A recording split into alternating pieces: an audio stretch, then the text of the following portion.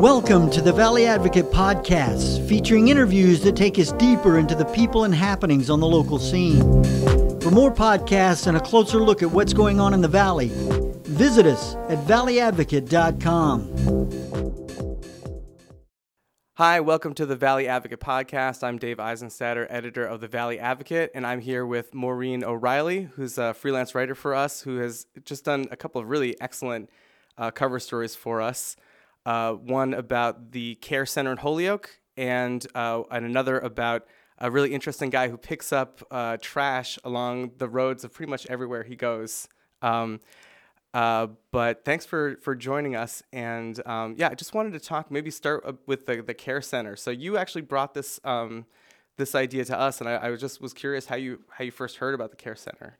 Well, let me start by saying thank you for having me. Oh, yeah, sure. And it's been a pleasure working with you guys. So I heard about this piece because a family friend wanted some help cleaning out her gutter.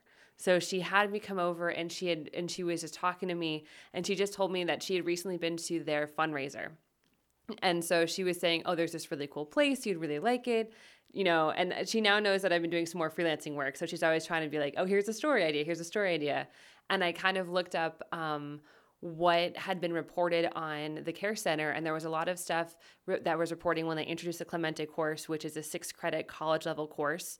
And that was about like 20 years ago. So there's been a few pieces about that since then.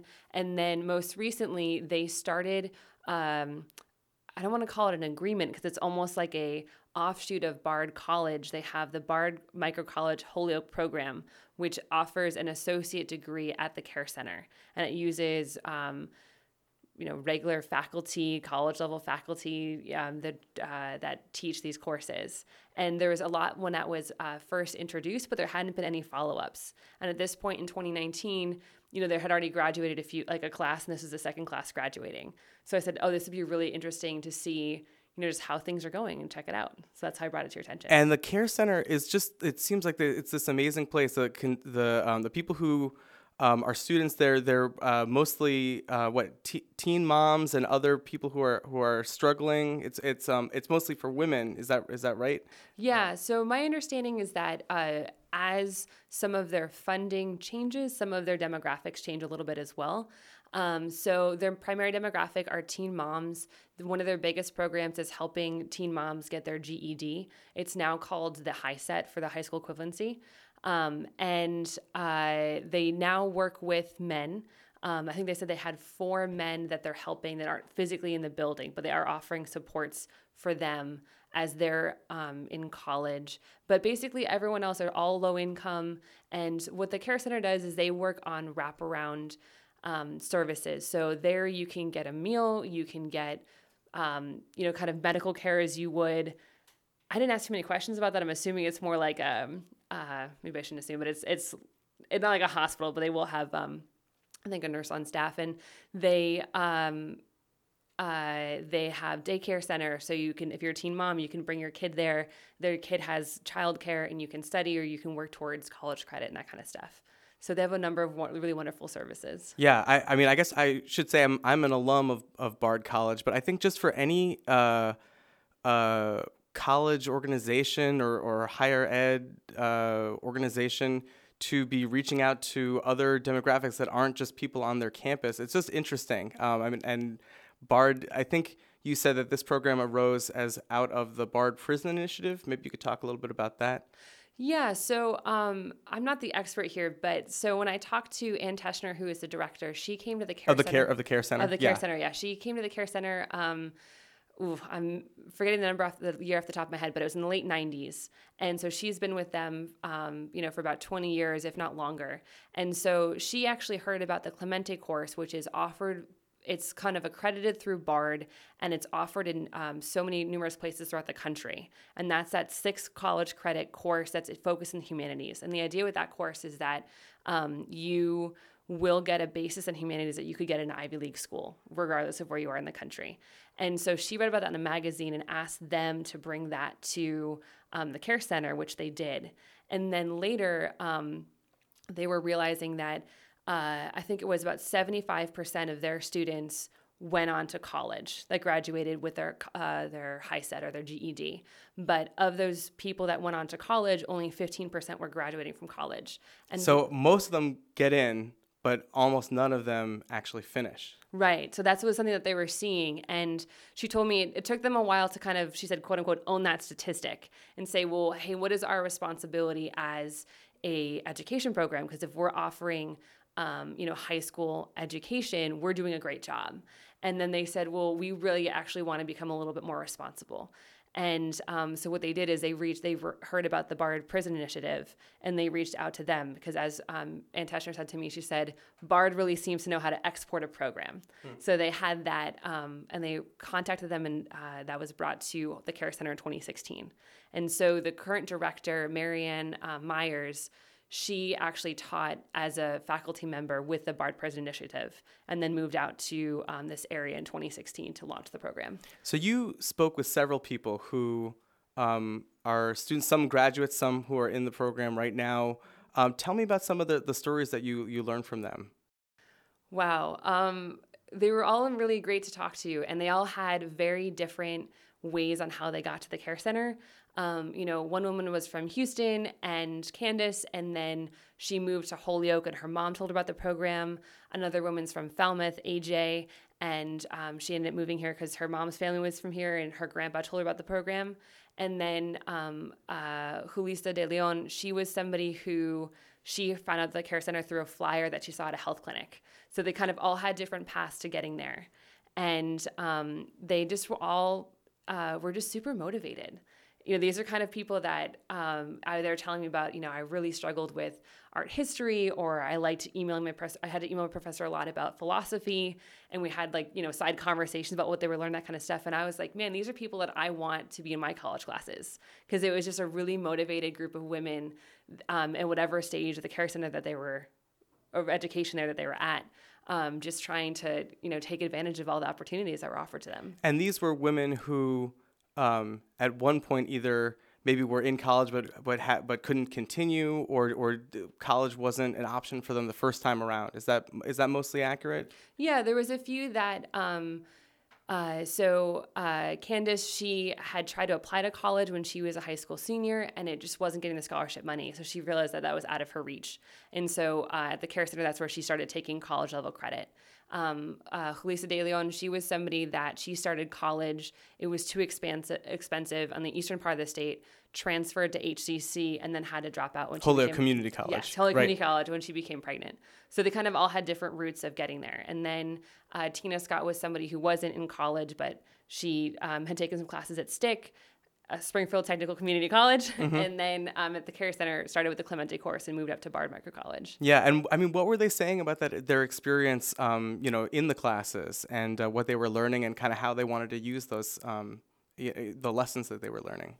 Well, I think a lot of them found a lot of community in the other women that were in the classes. For some of the teenage moms that were saying, I was pumping breast milk on my breaks, that's a unique We got to do what we got to do, or we do what we got to do, right? That was a quote from your piece. Yeah. Yeah. So it's kind of like you have other people in your surroundings that are doing the same thing that kind of understand that. And then I think Tina Scott is in her 50s. And so she was saying, I didn't have that same experience, but there was just a good community with it. And they all seem to have a bit of a struggle with art history and a little bit with moral philosophy, and kind of just these tough courses that would be hard for kind of anybody. Yeah. And so how do people find out more about the Care Center? Their website is a great resource. And I think, we can look it up, but I think it's carecenter.org. We'll check that. But I'm definitely impressed by the level of different education programs that they have, from high school to the Clemente course, which isn't a full degree, but it's college credit, and then this micro college, which gives you an associate's degree. Yes. Is that right? Yeah. So just a really, a lot of programs being offered through this organization. And they're receptive on the phone too. If you give them a phone call, they'll also talk to you. Yeah. So awesome. So I also wanted to talk to you about John Jack. He goes by Coughlin, he's from Agawam, right? And tell me a little bit about what he does every day. So he's retired, and what he does every day is he told me he gets out, he walks on his porch outside, gauges the temperature, dresses appropriately, and then he spends the rest of his day picking up trash.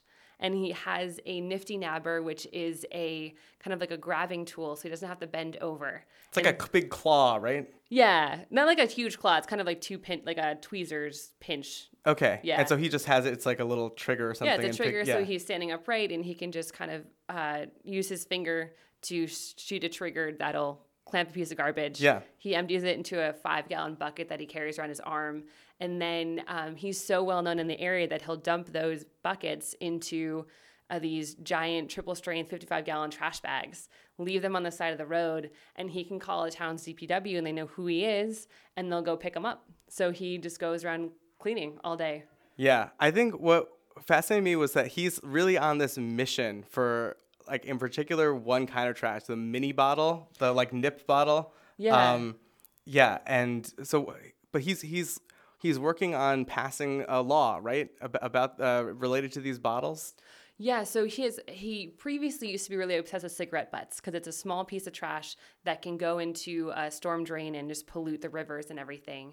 But in the last few years, he's noticed an uptick in nips, or the miniature liquid or alcohol bottles. Yeah, right. And so with that... Airplane drinks, right? Like Yeah. And so he's been like, this is crazy. This is insane. They also get go down storm drains and that kind of stuff too.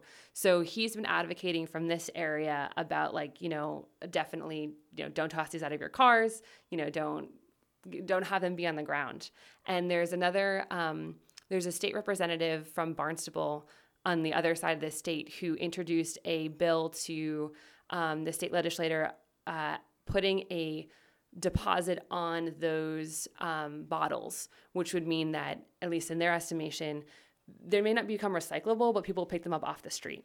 Because they get that nickel or 5 cents or whatever every time they turn in those bottles. 'Cause that's what the deposit is. So it costs 5 cents more for people buying it, right. But then you return the bottle and then you get that back. Right. Yeah. And Randy Hunt, the senator who introduced it in the legislature, said, I want the motivation to be that if someone's going to pick up the Coke can, they'll pick up the nip bottle right beside it.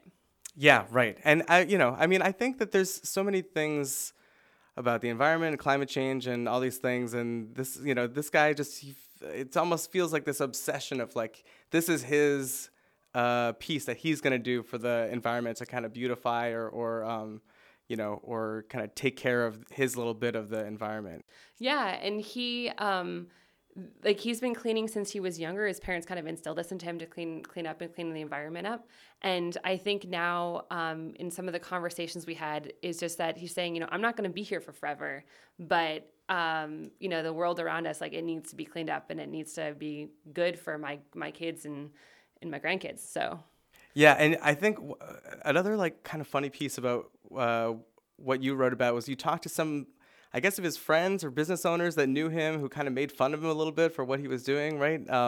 Yeah, he has a good rapport with some of the businesses close to his apartment. And, he'll go down there. There's a liquor store actually a few doors down. And he's there in the mornings and he cleans up the parking lot just so that those cigarette butts and those nips don't end up down the storm drain. He knows where the storm drain is in the parking lot and that kind of stuff. But they also play, like, the sports games. So he'll go down there just to kind of socialize. And he says that when he's there and he sees people buying nip bottles, he'll say, don't let them fall out of your car and, that kind of stuff. So, just like kind of reminding people, or gently or not so gently, to do that. And people respond in a mixed way to that, or good, or...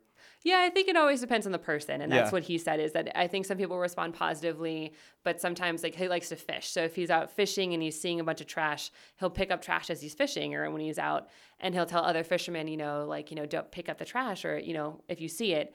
And he says a lot of people will respond, well, I didn't put it there. And he's like, well, it's not about that. It's about just cleaning everything up. So I think it depends on the people he talks to about the reaction. Yeah, and I think I feel like I remember he had some quote about saying, like, I've been called every name in the book or something like that about... yeah, he did say that to me. Yeah. So... well, great. Well, thanks for your hard work reporting on these things, and thanks very much for coming in. Really appreciate it. Thank you. Yeah.